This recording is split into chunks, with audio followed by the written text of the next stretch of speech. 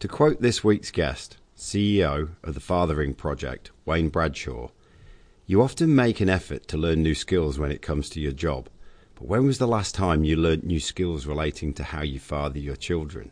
And so this week we go deep on fathering and fathering figures, a subject that's so close to my own heart, and how the Fathering Project, through its focus on linking dads together at their children's school, is providing the well-needed structure into the whole conversation of fathering amongst men and how to step up into this role.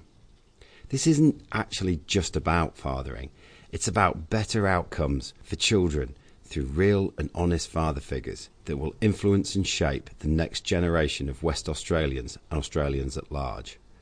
Wayne is a wonderful, unassuming man who has such a strong sense of community and giving back, and it is through this that he makes such a strong impact. Wayne dishes up many studies and examples to back up the focus of the work, but you only have to listen to him to know that the direction of the Fathering Project just makes so much sense from a deep level of knowing. He also leaves the listener with some very tangible and straightforward steps to take action and step up within your own fathering. So enjoy Wayne. Hello and welcome back to WA Real. I'm your host, Bryn Edwards. Fathering, the impact of fathering, and what is a good father are some of the topics we're going to deep dive into today with my guest, Wayne Bradshaw. Wayne, welcome to the show. Pleasure to be here. So Wayne, you're the CEO of the Fathering Project. You were born and raised here in Western Australia? Yes, I'm a WA boy. Yeah. Lived for 4 years in Gosford, New South Wales. Other than that, I've been here the whole time. And tell me, what are some of your residing memories of growing up here in Western Australia, and how have they shaped you? I reckon it was an outdoors life. Yeah. Lots of sport. I was a sport kid, playing footy.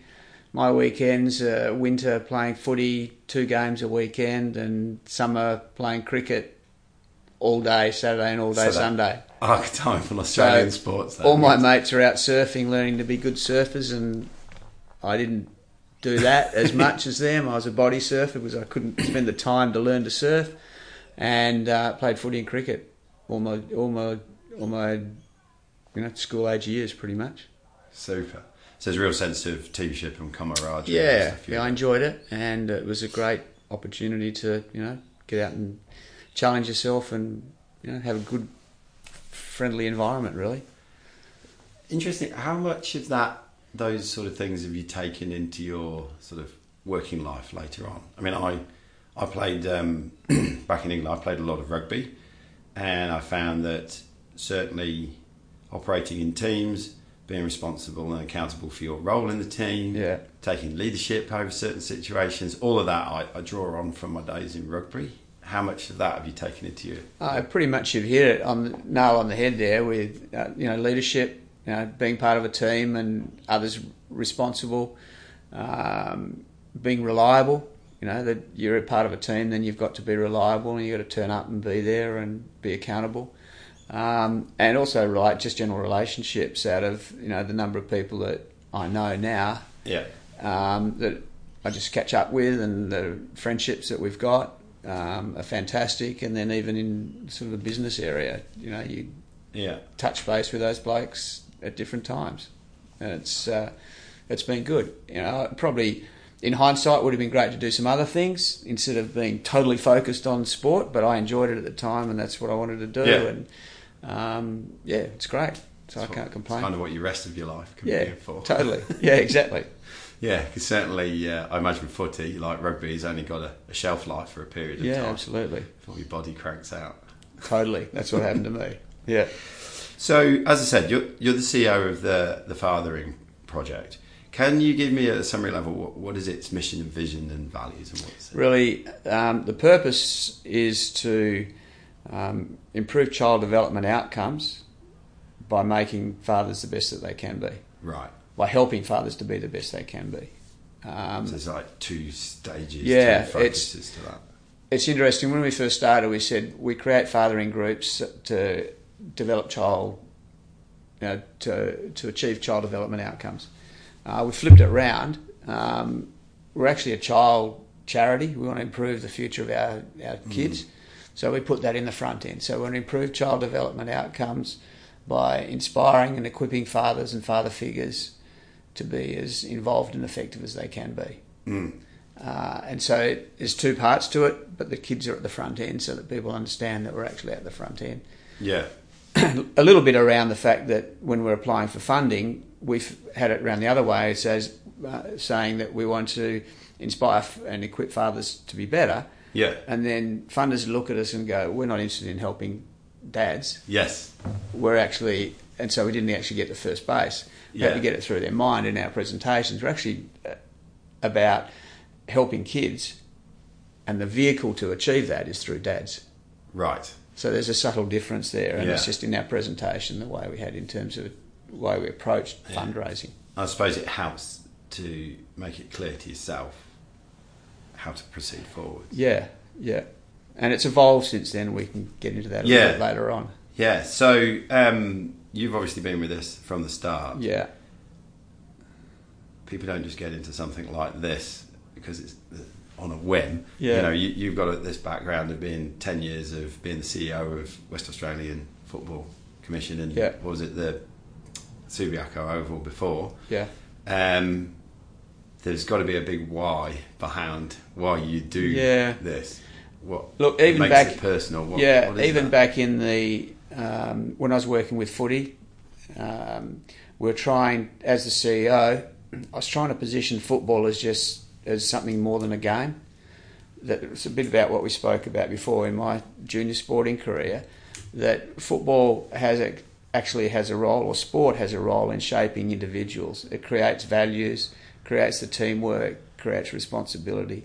So I was trying to position football at the time to be just more than just a sport that's played on the weekend, and that we can actually have opportunities to help the community by growing young people and giving them the values that are imparted by coaching and the part of discipline and all those sorts of things. So at the Football Commission, we're expanding, and we started, before I left, on some mental health work with country footy in particular. So we did some mental health programs using football as a vehicle for men to open up and have discussions and address the issue of mental health in regional areas. So there was a bit of a focus in terms of my community focus there. I've also got a relationship with a charity called Youth Focus, dealing with child mental health issues, suicide and self-harm, and we a group of us started a bike ride, which is now really a major fundraiser for them. So we've been associated with in the community. I was involved in the community space for some time. And then coming in, I was CEO of the Footy Commission for 10 years, having worked there for 20 years totally, and it was just time for change. So I moved on and had a year off, basically, and then was asked to do the business plan for the Fathering Project. By some people who I knew from football, and with a view that there's a potential this could get bigger, and so I've been there ever since. So it's not true to say I started the Fathering Project off. Professor Bruce Robinson is the founding director. Bruce is a respiratory physician dealing with dying men, and would often have difficult conversations with men. And what came up as a recurring theme was that people with not long to live would come up and say, Bruce would talk about what their regrets are in life. Recurring theme: worked too hard, didn't spend enough time with their kids, and wish they got the balance right, or wish someone had told them to get the balance right. So that started Bruce off on a journey of discovery, and he found there's a lot of research to show that the father has a profound impact on child outcomes. And so Bruce had been running the Fathering Project by giving some talks, mainly at sort of Western Suburbs primary schools or high schools, private schools. And he ran a website and was really doing it on a, just in his spare time. In his spare time, as well as being a physician, a researcher and an educator. And also doing stuff like going up to East Timor and helping out with medical, with the medical situation up there. And anyway, Bruce started. He gave a talk to a group of business people, and the business people said, this is fantastic. We've got to do something about this. So they got together some funding, helped to engage me in doing the business plan, and we've sort of rolled it out from there on. So that was the start. So Bruce Robinson's been running this for a number of years, about 15 years, in a website basis, giving some talks, and about 5 or 6 years ago I came on board and started to create the program of what we have now. So yeah, it's grown. It's interesting listening to you. There's in the stuff you're talking about with your footy, and here there's a strong sense of giving back to the community and strengthening the community to a more healthier state. Where does that come from in Wayne's journey? I don't know. Is that role models by grandfather? Not specifically. Not specifically. I guess like, my mum's been volunteering at a hospital for 30 years. She goes 2 times a week and volunteers. Whether, maybe that's just what my parents have passed down to me, but, it's just like, I don't know, just want to give back a little bit and do my best. Yeah. It's not, I don't know, for me it's not a conscious thing, I just do it. Just do it. Yeah. It's part of who I haven't actually thought down, why do I do these things? I don't have not seeking to change the world or anything, but I just do it. Yeah. Do your bit. Yeah. So, it's interesting what you were saying there around, sorry, what was the name of the chap? Bruce Robinson. Bruce Robinson, there we go. What he was being defined with men and their regrets and not being at home as much and being away. Yeah. I myself have started doing a bit of reading from a different source, reading about this, and there seems to be this theme of men being away a lot. Since it was interesting, I read that, if you go back from when we left the farms and went to the industrial age, you were gone from having fathers that were role models in the house, hard work, ethics and things like that, and then all of a sudden they're taken off to the factory, and then from the factory, a couple of world wars, and then into the office and factory, and males seem to be absent a lot. Is part of this bringing men home to a degree to be more of a present role model? There has been a bit of a transition. So, it used to be, there's a saying, it takes a village to raise a child, and that used to be true. Yeah. Everyone used to live close to their relatives.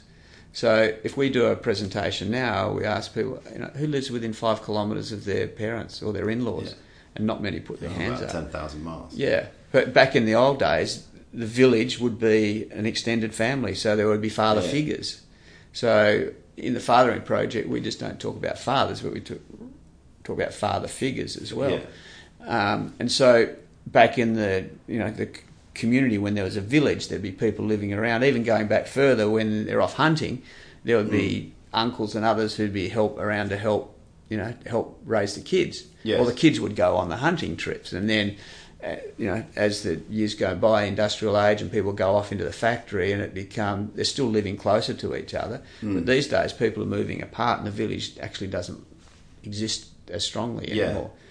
Added to that too is the current trend of women working in the workforce. Yes. So the male role has to change, because no longer can the male just go off and earn the money. Yeah. But often the woman is. So the men have to step up and do more. Yes. And we're noticing it in recent years, and this is not research based, it's just impressions, that we believe that there's been corporately there's been a bit more of an understanding and in people wanting to get that balance right, that there's more to life than just working. So if you live to work or work to live. Mm-hmm. And so men are realising, well, I want to have a balance. So I have to help out my wife practically, or your partner. They have to have more input into the household, because otherwise the partner will struggle, because often he or she's out working. And so you've actually got to share the load a bit more. So men have to step up. So there is a transition, and there's a bit of an understanding that men do want to spend some more time at home. And what do you get joy out of? If we ask at our we ask at our presentations. There we go, live broadcasting. Sorry about that. I did turn that off. All right. It's just through the computer. If we ask at a presentation, I'll ask you, what's the most important thing in your life? Relationships. Okay, so mostly people would say family when we talk to a group. Yeah. Okay, what's the most important thing in your life? The answer's family. Yeah. Okay, so have you done any personal development at work? Any learning to try and advance yourself? Yes. Yeah. Okay, have you done any personal development on the most important thing, on families or relationships? Now, question. I know you have. Yes. But most people, it's less than 5% would put their hand up and say, well, I've done some work on families and relationships. And it's interesting then, isn't it? I say, well, at work, you're actually a commodity. Yes. As good an employee as you are, if there's a downturn or a problem, you get the pink slip, you're out the door. They might regret it and it might be a tough decision, but you're a commodity, you're out the door. But in the home, you're not a commodity, you're an essential item. Yeah. So why don't we do some development and some learning to be a little bit better and have a bit of an understanding of what makes the relationships better? Yeah. In the most important thing being family. Yeah. So that's kind of what we're trying to do, is just make dads aware of how important they are, turn the light bulb on and give them a few ideas and tips and skills to be a bit better. And that's really interesting, because one of the things I've sort of found is that, once you have that realisation that, you're learning to do something over here, maybe at work or sport or something like that, but you're not in, how you're dealing with your partner or how you're dealing with your kids. And then all of a sudden it's like, well, how am I doing that? Well, I'm playing the same patterns that were role modeled to me. Yeah. And then it becomes a bit tricky, because certainly for myself, I've got a very close relationship to my mum and dad, and I'm fiercely proud of them and the relationship we had. But at the same time, you've got to sort of have this bit of, well, there were bits that didn't work so well, so what were they, and how am I going to go and boost forwards from there? And I think sometimes if I listen to my dad talk about how he parented us and then how I parent my daughter, there's that sort of swinging of the pendulum, which is, oh, my dad didn't do this, so I did this, and my dad didn't do this, so I swing that. So there's a sort of natural swinging of a pendulum. But then to actually notice that that's what's happening and being more conscious about going, right, what are the gaps in general? What do I need to do? And that, certainly for a male, plays right into a whole lot of stuff. Yeah. Because we like to think that, we've got our shit together and we know what we're doing. Yeah. So to actually have that conversation of, maybe I don't. Yeah. Is that what you say? Yeah. And look, you probably asked a bit later what makes a good dad, but there's no formula for it. Yeah. It's about what works in the situation, and so there's certain tips and ideas that we can give that will help dads be better. So we don't go out and saying, you're bad dads. We're just saying we want them to be the best they can be. And so different things work for different families and different scenarios, and it's up to the dad to work out what the best way, and the family as a dynamic to work out the best way for it to happen. Well, one of the things that I came across recently, certainly with my journey over the last 5 or 6 years, was I spent the whole time trying to, if we sort of chunk out of fathering and look at it from a man, I spent a lot of time trying to pride myself on being a good man. Yeah. And after a period of time, that just got freaking stressful. Yeah. And recently I came across a switch in that, which was, rather than trying to be a good man, try to be good at being a man. And so I could see how that is highly applicable here. Rather than trying to be a good dad, what does that actually mean? Yeah. It's just a labyrinth. Why don't we try being good at being a father? Yeah. That then gives me a place. And it sounds really subtle, but then that's now, there's lots of different skills, lots of different things. Yeah, it's evolving. One of the things that you just mentioned there is about being a good man. Is that what's the definition of a man? Yeah. Because one of the things that we're saying is it's not the best approach to say be a man. Yeah. Toughen up. Don't be a girl. Yeah. We don't want to hear those sorts of things because, particularly for child development, it's around, okay, if you be a man, what's the stereotype of being a man? Okay, exactly so what we just said. You get to be potentially, maybe aggressive, or you hold things within yourself and you don't share your issues and your problems, and you don't talk. Emotionally constipated. Exactly. Women are very happy to share. Blokes don't. So,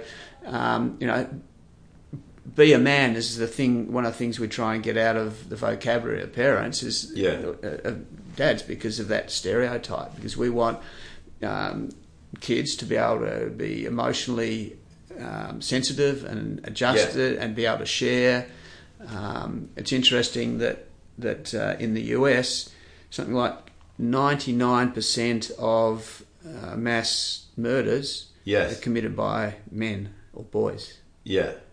Now, why would that be? Yeah. It's an interesting thing, is that blokes have got pent-up emotion, they can't release it and they can't talk about their issues, so they internalise. You can see how that lines up. And then, okay, well, how do you deal things? Well, you show aggression, you want to be tough. Yeah. And you toughen up. And so you go out there and you become aggressive, and that's the way it's translated. So it's very much about, trying to be the best person you can be. Yes. And so, there's different approaches to that. That area. It's interesting, I think.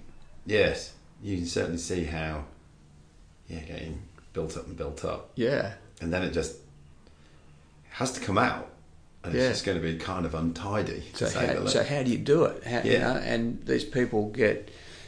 And it's, no doubt there's many factors that influence this. I'm not just saying this is the one. But, it's interesting that the 99% of the mass murders are by men. Yeah.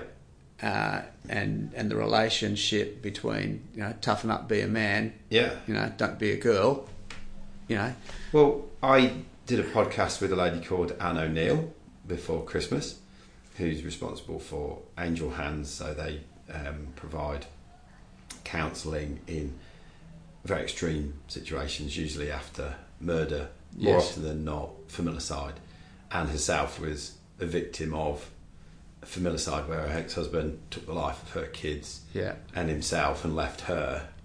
And she points out that if familicide is going to occur, it's usually when female is separated, there's kids involved, and it's usually within that 6 to 12 month window. Yeah. And we discussed how men are just getting so pent up, because your kids do mean the world to you. They absolutely do. As men, we want to protect and provide, and so it becomes tribal, and primitive, that you do want to protect and provide. And if something's happening with the kids and they're being taken away and then you can't deal with it, again, you can see how the points line up, and it's like, right, nobody's having anything. Yeah, exactly. And that's the end of it. Yeah.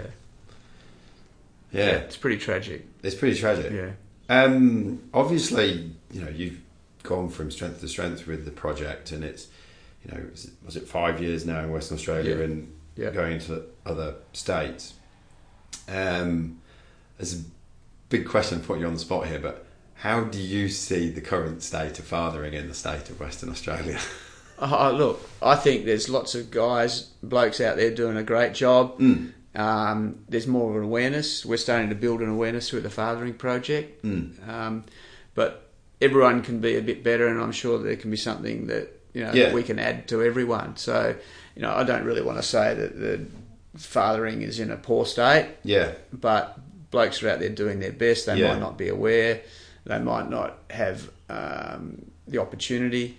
We'll talk about a program that we've got running out in Armidale in a little while that is really impactful, and some of those guys have just had no role models to model from. They've got no idea on what makes a good dad or how to be a good dad, and they're trapped in a cycle of poverty and and it's difficult to get out. So, look, the state of fathering is, it can always be a bit better. Are there any particular gaps that you're noticing? Oh, look, not really. It's across the board. Whether you're an executive on St George's Terrace, who might give their kids a couple $100 to look after themselves on the weekend, or someone else in another suburb that doesn't care. There's issues associated with the fathering. They're just different. Yeah, they just manifest themselves. They're different but the same because they're not focusing on the child. At the same time, there's some parents who just live their lives through their kids. Yes. And that's not necessarily the right way to go. And so that's something I wanted to get into as well. It's a whole range of things. Because there's, and it's interesting you bring that up, because that was another question I had written down here, because there's almost the neglect side, and then another part which I have seen and witnessed and probably been a part of is the overindulgence of kids to the detriment of the relationship which spawned the kids. Yeah. Which can then play out with a great sense of entitlement within the kids, because they've just grown up thinking that they are the centre of the attention and centre of the world and the universe, and that's not going to put them in good stead. Or the fact that their parents do everything, so where does resilience come in? So there's a balance, I think, and Professor Bruce Robinson would say, I love watching my kids play sport. He would say, every now and then, don't go camping instead, and do something different. Yes. Let the kids be on their own, and just show that everything's not living through. You're not living through your kids, and that the parents actually have a life outside of what their kids do. Yes. That the modelling of a parent is around. There's multiple factors associated with it. There's work. There's your health, there's your relationship with your partner, relationship with your friends, you might be spiritual. And your kids are just part of the total pie. It's not the sum total of the pie. Yeah. And if the kids, if you're modelling the behaviour to the kids and modelling great values and diversity and acceptance and all those sorts of things, diversity in the context of doing different things, looking outside the bubble, doing different learning or travelling or just creating a stimulating environment, then they're going to be better off for it rather than just being totally focused on your kids the whole time. And that focus could manifest itself in a couple of ways. Like you said, they might have that feel of entitlement, but so often the kids have a feeling of pressure to perform. Like in the sports sense, sport, my son's doing this, my daughter's doing this. Parents were watching. And after a while, the kid goes, actually, I'm not enjoying this, I'm only doing it because my parents want me to do it, and then it just becomes fractious and breaks down. Yeah, now, anxious. That's not, I'm not saying that's widespread, but it does happen. There's at different ends of the spectrum, there's the dads that don't care, and then there's the others that are just living through their kids. Over caring. Yeah, exactly. Yeah. Yes. So tell me, you mentioned a piece of work that you're doing. Was it over in Armidale? Armidale, yeah. What are some of the things that the project actually sort of does on a tactical, on the ground level? Okay. So I'll talk about our core program, the one that we've been funded for by the federal government, and that's our schools program. Yeah. And we elected to target the primary schools because that's the best way of accessing men. Because every kid's got to go to school, so that's a good way of gathering men. Yeah. And where the kids are present. Yeah. So the essence of the program is that we try and create what we call self-supporting but collaborative groups within the school. And in doing that, we talk to the schools, the first step, to get permission to help to set up a group in the school. We ask the school to help us to identify some dads who can step up and help to lead the program. Then we work with the dads to get them attached to the program and get them to agree to be the leaders. And if we can get 4 to 6 or 8 dads who are happy to form a committee and run a few activities, that's great. Then we form have a introductory session with the school where we get everyone to come in and we give them a talk about the fathering project and hopefully inspire them to be a part of the group. Mm-hmm. And then we help to support those dads in running different activities, or in fact they run them themselves, but we just give some ideas and best practice for them.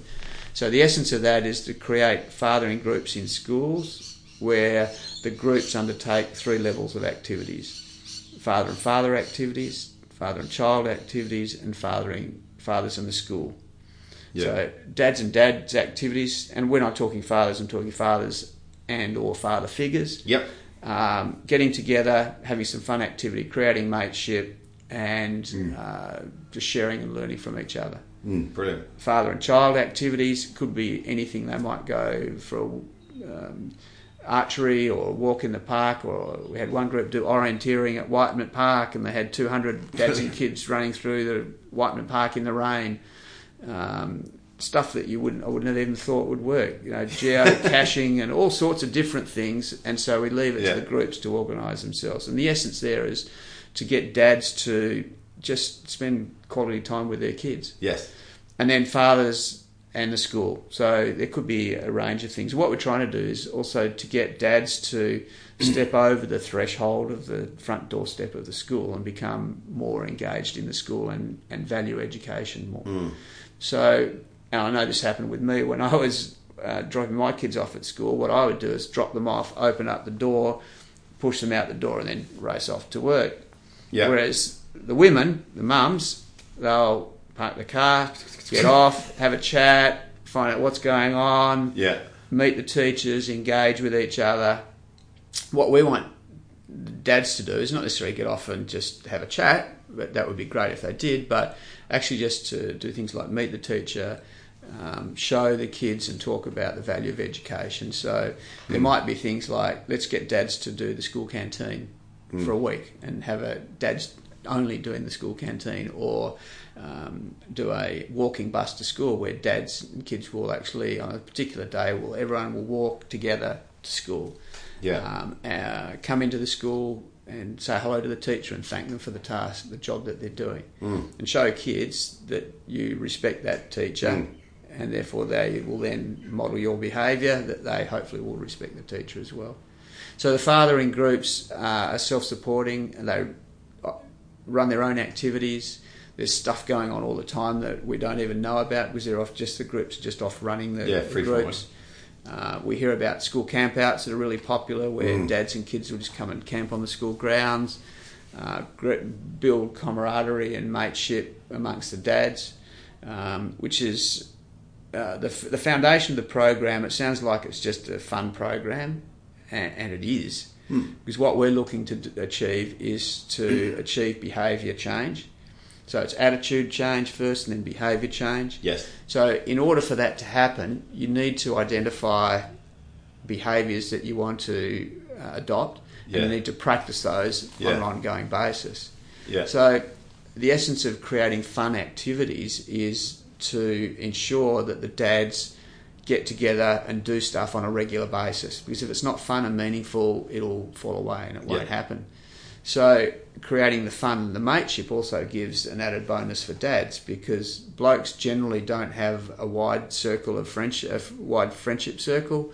They don't relate and engage with each other. So if we can create an environment where dads can have fun, meet other blokes, share their experiences, then that's going to be good for dads. Yeah, because we do operate in little echo chambers, don't we? Yeah. So in a little cocoon, so, rather than, driving off and going to work, and it's okay, well, the school's a place where I can actually do stuff and have fun with other blokes. Like, in my experience, a lot of the people that my relationships I have now are really based out of the ones that we met in primary and high school. That through my kids. Yeah. So we want to try and create that. And that's great as well, because I found with my daughter, who's 12, I love hanging out with her, but I can only give her so much. Her friends she wants to hang out with her friends. Well, it'd be fun if I had more access to her friends' parents. Yeah. To create friendship groups that are multi-layered. Yeah. And I want my daughter to go out with a bloke who's got great parents, and if I can meet those parents, I'm going to be much more comfortable with that. Yes, and understand that my daughter's boyfriend is great parents, comes from a place with great values. Yeah. As an aside, we often say that daughters marry their dads. Yes. In that the values that I impart to my daughter, respect for women, what I value in life, and healthy activity and exercise and all that sort of stuff, that's what she's going to look for in a bloke, in a boyfriend. Whereas if I am disrespectful for women, or there's domestic violence in the household, that'll be normalised. And so that's the type of person, the behaviours that she'll accept with her partner. Yeah. Kids do what they see you do, not what you say to them. Yeah. So just back to the school groups, we've got, and what we do as part of that process with the dad and dad activities is that we embed some learning into the sessions. So it might be on screen time, or bullying, or how do you manage these things. In the early days, it's pure activities, and I call it dads learn from each other through osmosis, simply just by doing stuff side by side, being present and talking to each other. They're going to learn from each other. As the group develops, then we start doing these other education components, which is an area that we're building on more and more now, and creating resources to stimulate conversations. And in those environments, the dads, people think blokes don't talk as much, but our experience is you give them the opportunity to start talking, give them an environment where they're comfortable and they're happy to share. They like talking like any other person. Like get out. Yeah, so that's the core program, and that's the one that we've been funded for to expand nationally. We also have another program that we spoke about, is the Armidale program. We've also got one running in Coburn, Kwinana, Rockingham, and North Mandurah on a part-time basis. And our hypothesis was that in Armidale, places like Armidale that have pockets of high poverty, and Armidale's got all the indicators are not strong in terms of the disadvantage and the like, high level of domestic violence and so forth. Second highest area of crime in WA. Our hypothesis was that in schools, if we want to create fathering groups, that we thought that the dads wouldn't have the confidence to step up and lead a group. So we've created a program where we have a community facilitator who does two things. One, he helps to set the groups up, and he actually physically runs the program, whereas in other schools that we get the dads to run the program. And his role is to find dads, to get them engaged in the program, and then bring them up to give them confidence for them to run it themselves, then he can step out. So that's one part of his job. Yeah. The other part is to work with some of the at-risk dads in the school.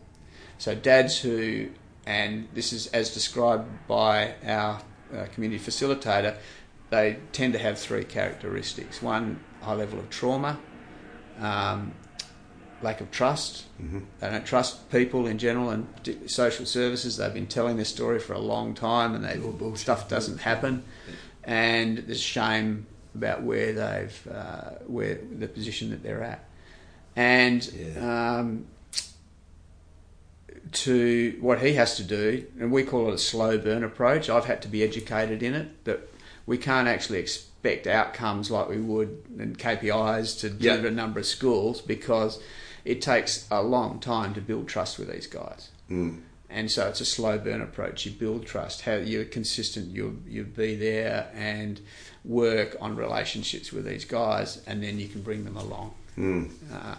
So we've got a great, in fact, a student did a little project for his Film and Television Institute degree out of Sydney, actually.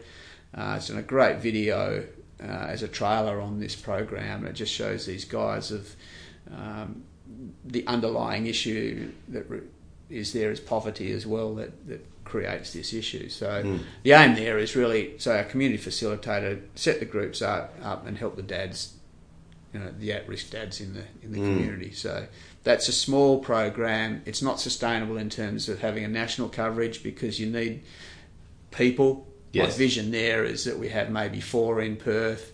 As we expand, if we can get it federally funded, for example, that we would have 6 in pockets in Melbourne and 6 or 8 in Sydney, or whatever the number is, that we can get it funded. But it's to have it funded to go all around Australia, it's just not sustainable to do that. So, but if we can pick out the pocket areas and have them work in those areas, then that's kind of what I'm trying to achieve. That's pretty awesome. So it's dealing with the guy, and it's an inspiring program. I bet.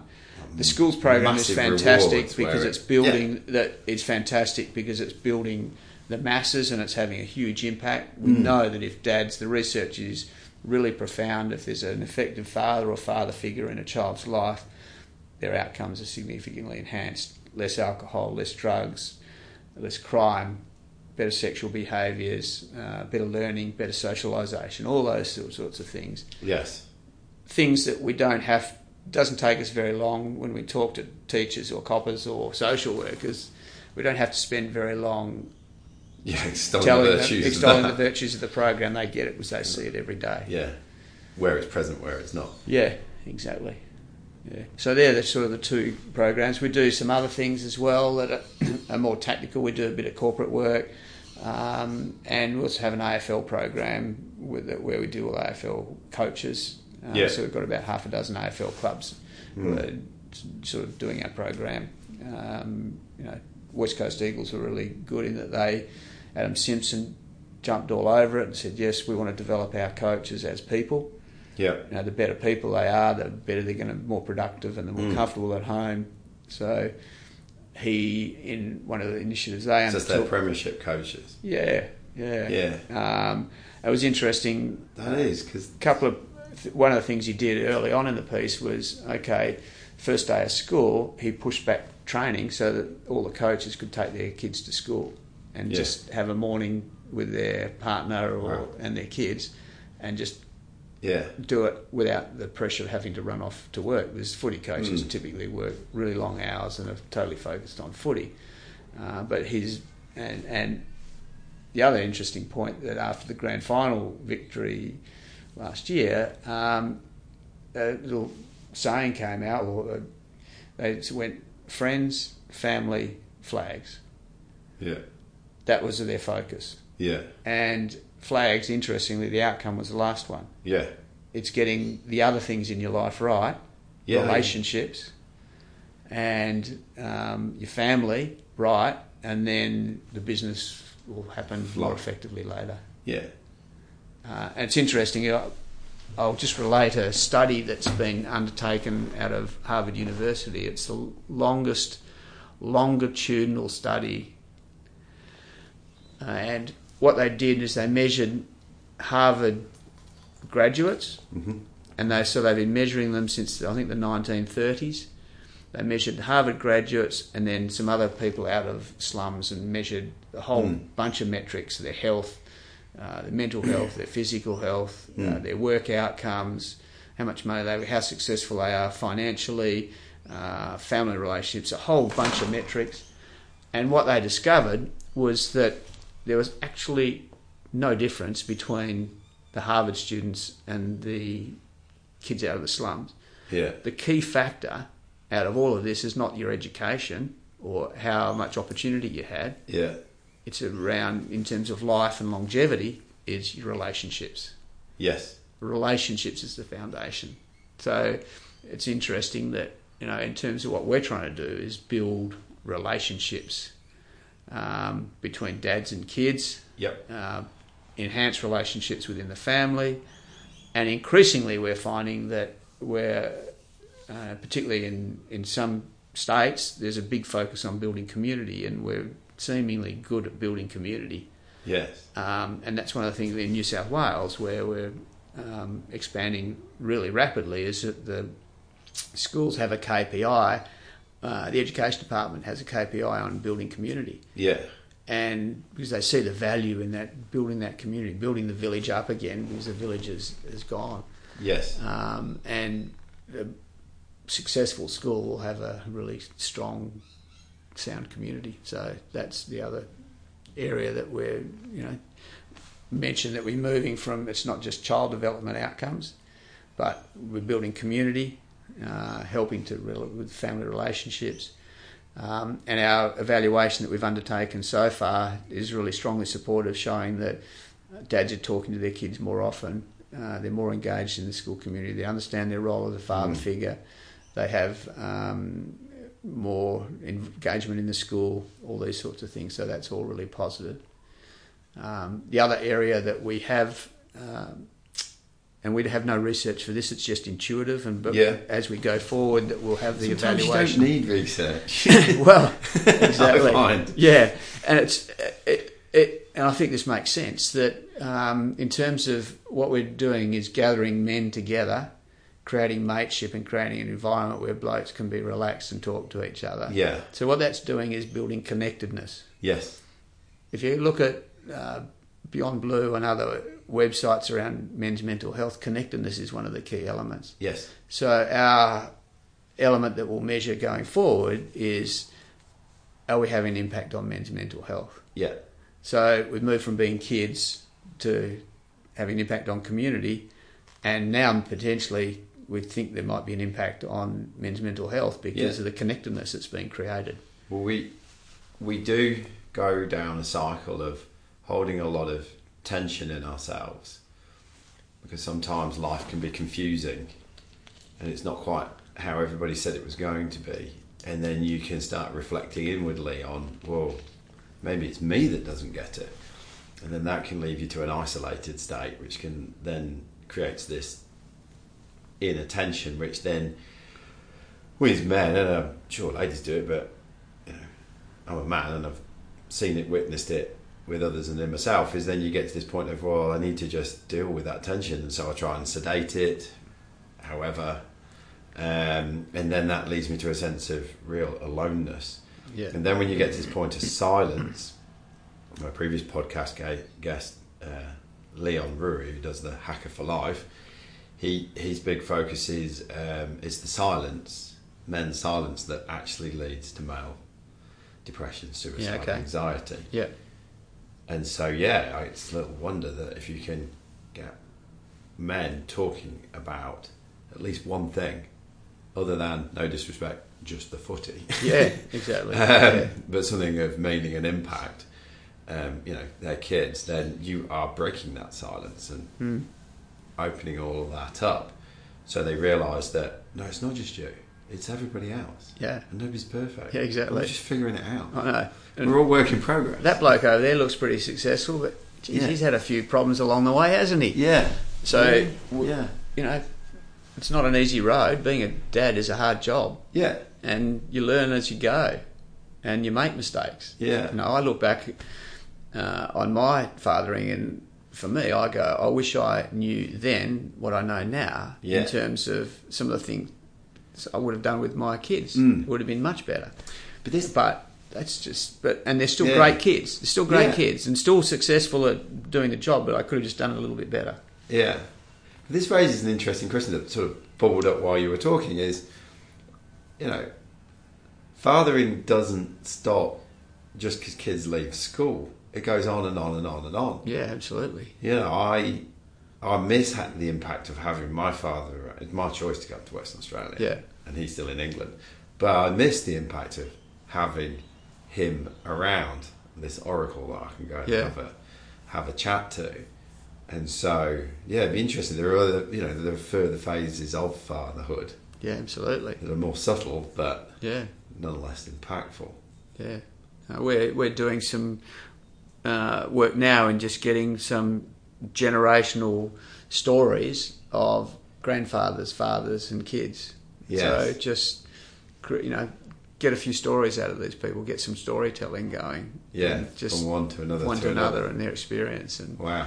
And that's one of the things that we try and say to dads, talk to your kids about your failures as well. Kids need to know that it's not it's not all beer and skittles out there, and No. my dad's not perfect. Yeah. You know, I can stuff up every now and then as a kid. And to do, and watch what to do when I do stuff up. Yeah, and that's sort of one of my learnings. That I reckon I was just too overprotective and didn't let my kids go out and do things and fail occasionally, and they fail, but create that environment or that box that within that box they can make their decisions and stuff up. Stepping outside the box, that becomes a bit more catastrophic, so we'll provide a bit more guidance, but generally just give them, let them do stuff and let them make mistakes and build that resilience, and then, ask them the questions rather than ask them the questions so they can get the answers rather than giving them the solution. Yes. So that's how I sort of reflect on what I could have done better. And like different blokes will have different reflections on what they could have done better. Yeah, that's what I refer to as, what was it? Shortcutting parenting. Yeah. Can't be asked to go through it, so just tell the kids the answer. Yeah. But you only make life tricky down the line. Yeah. Yeah, no, it's true.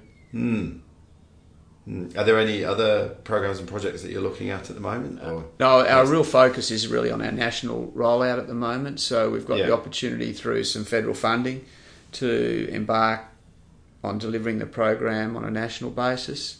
At the moment, we're in WA and New South Wales and a couple of schools, 14 odd schools in Victoria.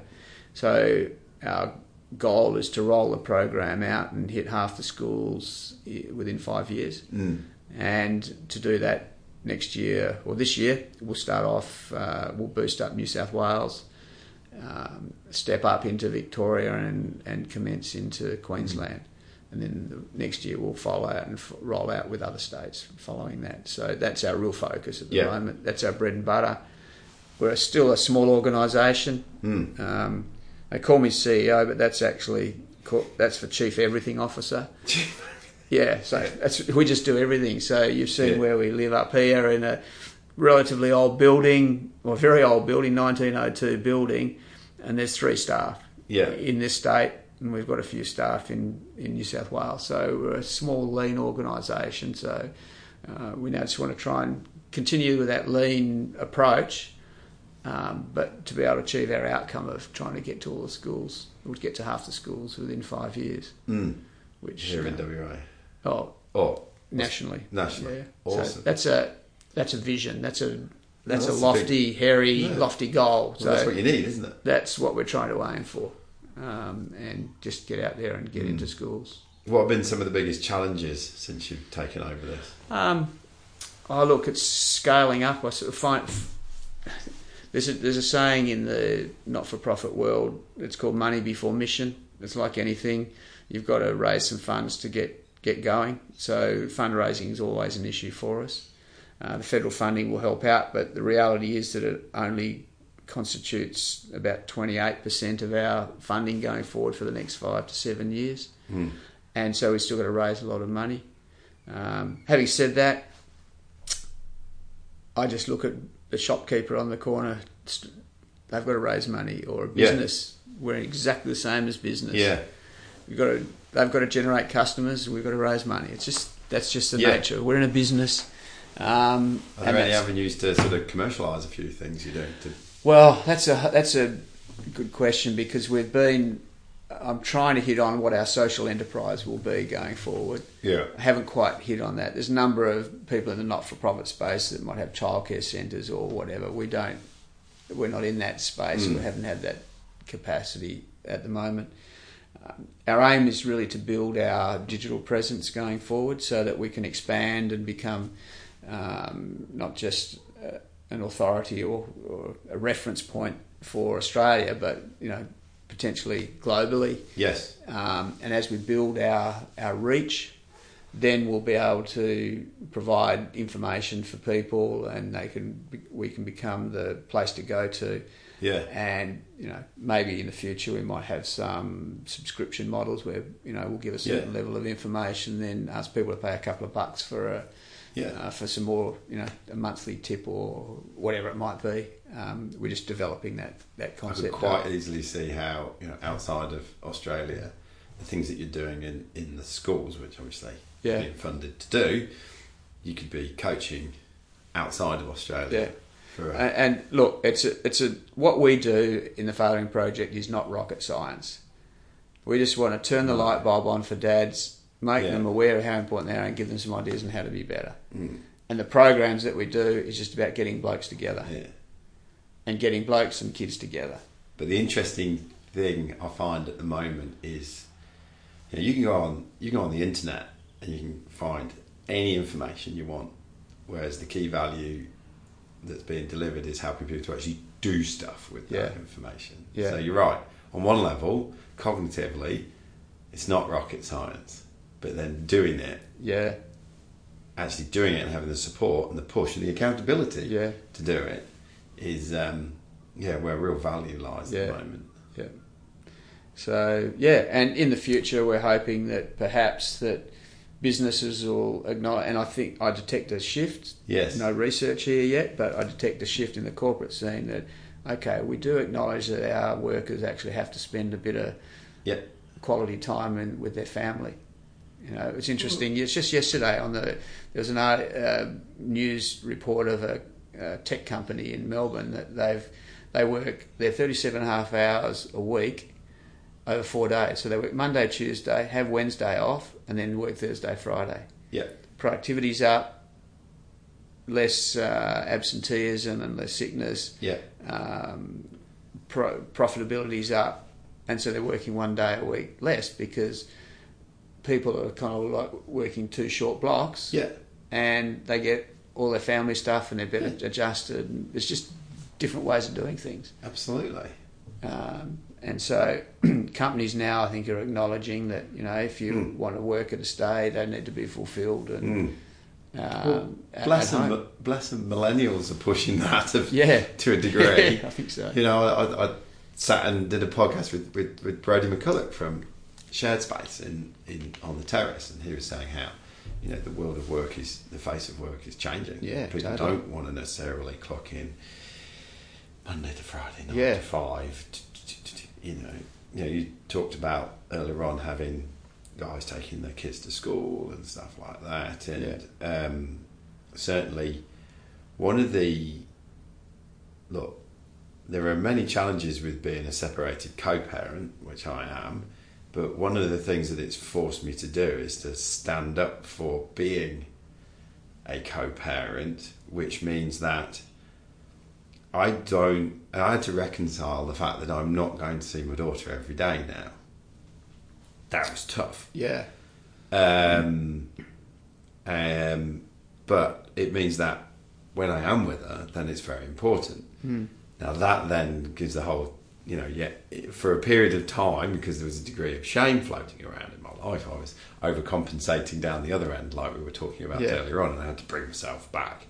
I was trying to win a friend there, and it's like, no, I'm her father, not a friend. Yeah, exactly. I've got to bring that back. But it means certainly with things like work and things like that, whenever I've taken on a new job, from that point 5 years ago, I've always been crystal clear, these are the times that my daughter is with me, so therefore I will be later into work these days, I'll be earlier out of work these days, because it's me and I do this. Yeah. And by and large, people are pretty responsive to that, and so therefore I will stay a bit later these days and I will come in a bit earlier these days. But it's forced me to step up and say to the rest of the world, because it's very easy to go, there's no way my boss is going to let me have the morning to take my kids to school, and then you've just thought your way out of it without even asking. Totally. The chances are your boss would probably bloody love to do it as well. And the fact that you turned up and said, can I come in late every Wednesday because I want to take my kids to school? I'm like, freaking awesome idea. Yeah. Why don't we all do it on a Wednesday? And by the way, I'll work later on a Wednesday. Yeah. I'll instead of leaving at 4:30, I'll leave at 5:30. Yeah. Cool. Okay. Fair play. Yeah, when we do our corporate presentations, it's one of the things I always ask is, we're going to be promoting about the fact that on special occasions or when the need arises, you step out from work. Yeah. So if the organisation doesn't support that proposition, then we won't, we're going to butt heads with the actual administration of that organisation. It's best we don't work together. It's best, the best way and the research bears this out, that the best way is just to have the flexible arrangements and to accommodate people's needs, and they'll all give. So that example where that company is now working Monday, Tuesday, Thursday, Friday, their people are far more productive and attuned and dedicated to the company, because their company said, you'd have Wednesdays off. Go and get all your jobs and things done and do stuff with your kids on a Wednesday, and then your weekends are free. You don't have jobs to do. Yeah. It's just... Yeah. It makes sense. And you've got your other examples, haven't you? Family, friends, flags. Yeah, exactly. Where it doesn't get more transparent. Yeah, exactly. Look, one. Yeah. Yeah. So, so it's important, and the role of women is important in the Fathering Project as well. The women really gatekeepers often. Yeah. And what role do they play? Well, some people, the question's been asked, are women threatened by the Fathering Project? We've never had any kickback. No. Women just get it. They know if blokes step up, they're going to be the beneficiaries. Yeah. They want their partners to be better dads. They want to have someone sharing the workload with them. Yeah. And they're the gatekeepers. They'll drive the blokes in many ways. So we, increasingly working with the women to help get dads motivated to do stuff. We've had presentations where I remember one, it was out in the sort of eastern suburbs, and the guy turned up and he goes, "Oh, mate, sorry I'm late. I don't know what I'm here for. I don't know what this is about. My wife told me to be here." That was fine. Within 5 minutes, we had sort of got him involved and engaged, and he was grateful for having the opportunity to be there. Now, I'm not saying that happens all the time, but often it's like, we want you to get out and, go to the Fathering Project activities, go and catch up with blokes, and get engaged in the fathering.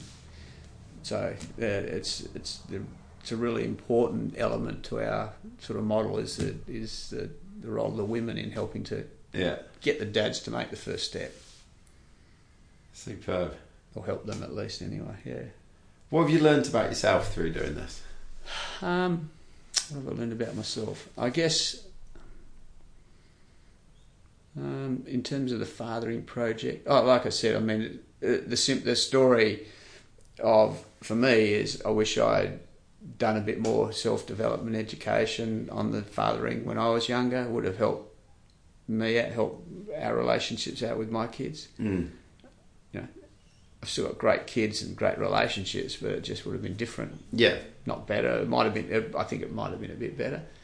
And just really for me, my age, wanting to just do some stuff that's going to help out with the community, and and that works. For me, I used to work pretty damn hard too, and work weekends and 6 days, and it's like, you got to get the balance right. Yes. So a bit more of a less traditional corporate approach of just work your backside off all the time. Yeah. You got to get the balance right and share it around and do other things and get your relationships right with your mates and your partner, and it doesn't have to be work all the time. Yes. Not to say that we don't work hard, but the point being, if you get the balance right, it helps you to work more productively when you're at work. Yes. So I suppose I'm spruiking what I'm promoting as well. I'm just saying, well, this is what's happened internally for me. I think, anyway. You've been quite clear about what does the next 3 to 5 years look like for the Fathering Project. What does the next 3 to 5 years look like for Wayne? Oh, look, I really plan on working hard and making this successful. I just want to have the pride to say, look, we've actually had something there. But equally, I want to have some personal objectives for me, and I'm an old bloke, so I'm look that old way. I'm 60, so I'm nearly. I've got 60. More grey hair than you. So I've got a few challenges, and I like riding bikes and doing physical challenges as well. So I've got a few challenges that I want to do, and I guess doing stuff with blokes and it creates that camaraderie of, you know, when you're doing physical stuff, it just creates that camaraderie and Yes. helps with my competitive streak, which is, Yeah. you know, just want to do stuff. Do stuff, be Yeah. better, Yeah. be physical, Get build out stuff. there. Yeah, which is all the stuff we as men enjoy. Yeah. Yeah, exactly. Yeah. For me, at least, anyway. It's not everyone, but, you know, I like to, you know, get out and do my exercise. I can't run anymore, so I have to ride a bike. Fair enough. Yeah. You've done all your running in the first Yeah, part. exactly. Yeah. What if you were going to give somebody who's listening to this, a male who's a father, three quick tips and how they can reflect and improve their fathering? What would you say? Well, the first one is around being intentional. Mm-hmm. So, being a dad is not just don't let it happen.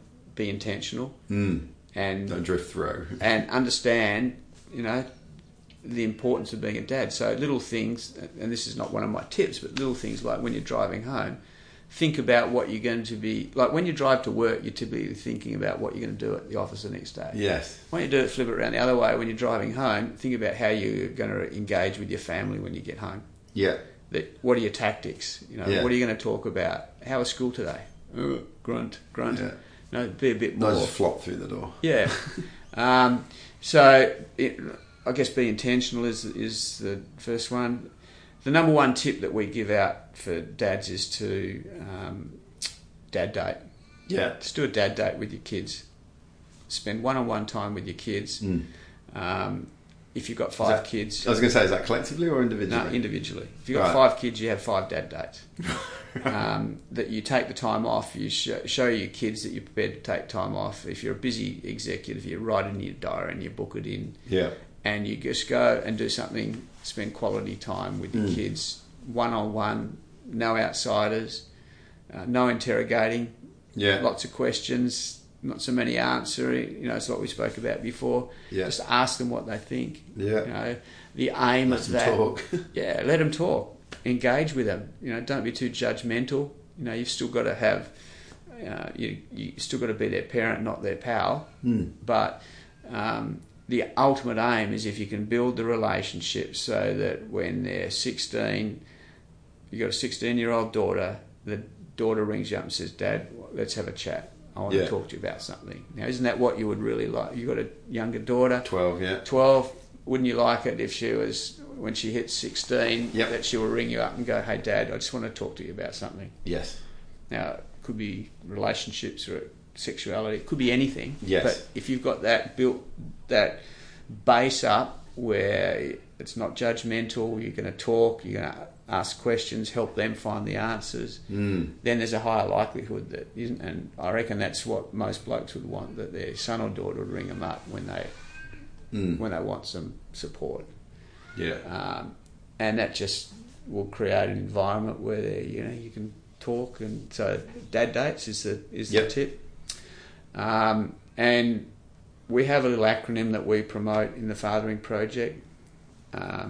It's called BUS. So if you remember the BUS principle, so the first tip was being intentional, dad dates, and the next one is BUS. B for being there. Yeah.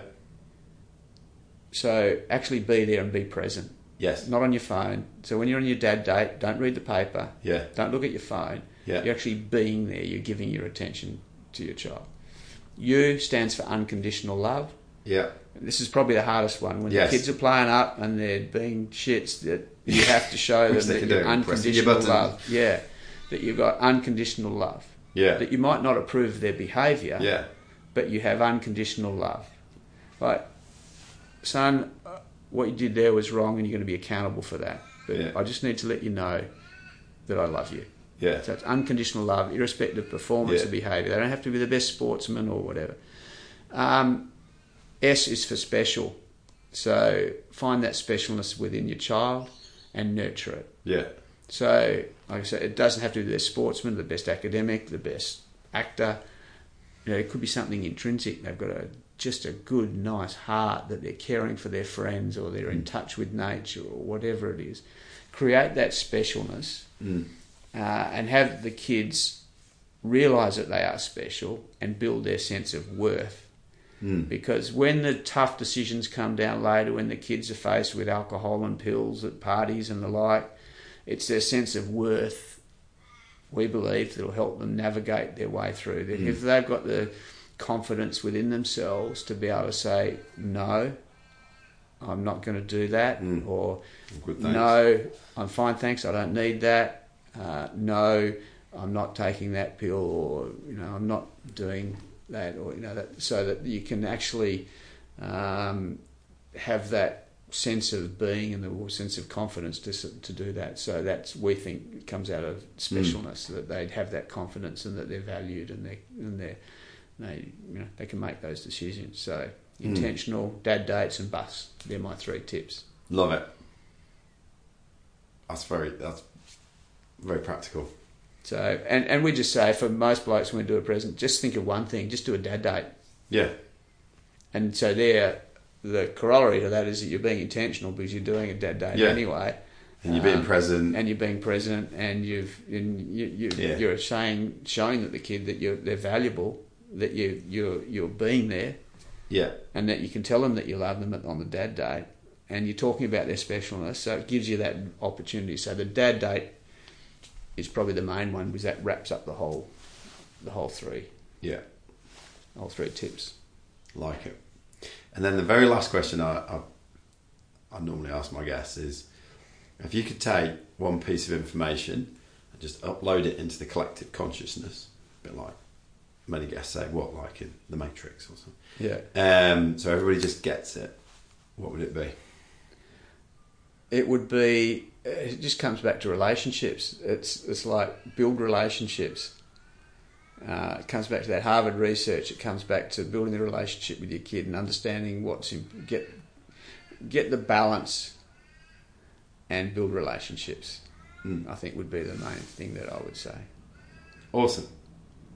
Okay. Yeah, Wayne, it's been an absolute pleasure talking to you this morning. It's caused me to reflect a lot about my fathering, but and it's actually been, I'll be transparent, it's been quite emotional talking to you as well. It's been fantastic to actually get into it and just the simpleness of what you're doing, but the huge impact that it can have. Yeah. It's beautifully awesome. Oh, thank you. Yeah, it's been an absolute pleasure to talk to you this morning. Great. Thank you very much for your time. Pleasure.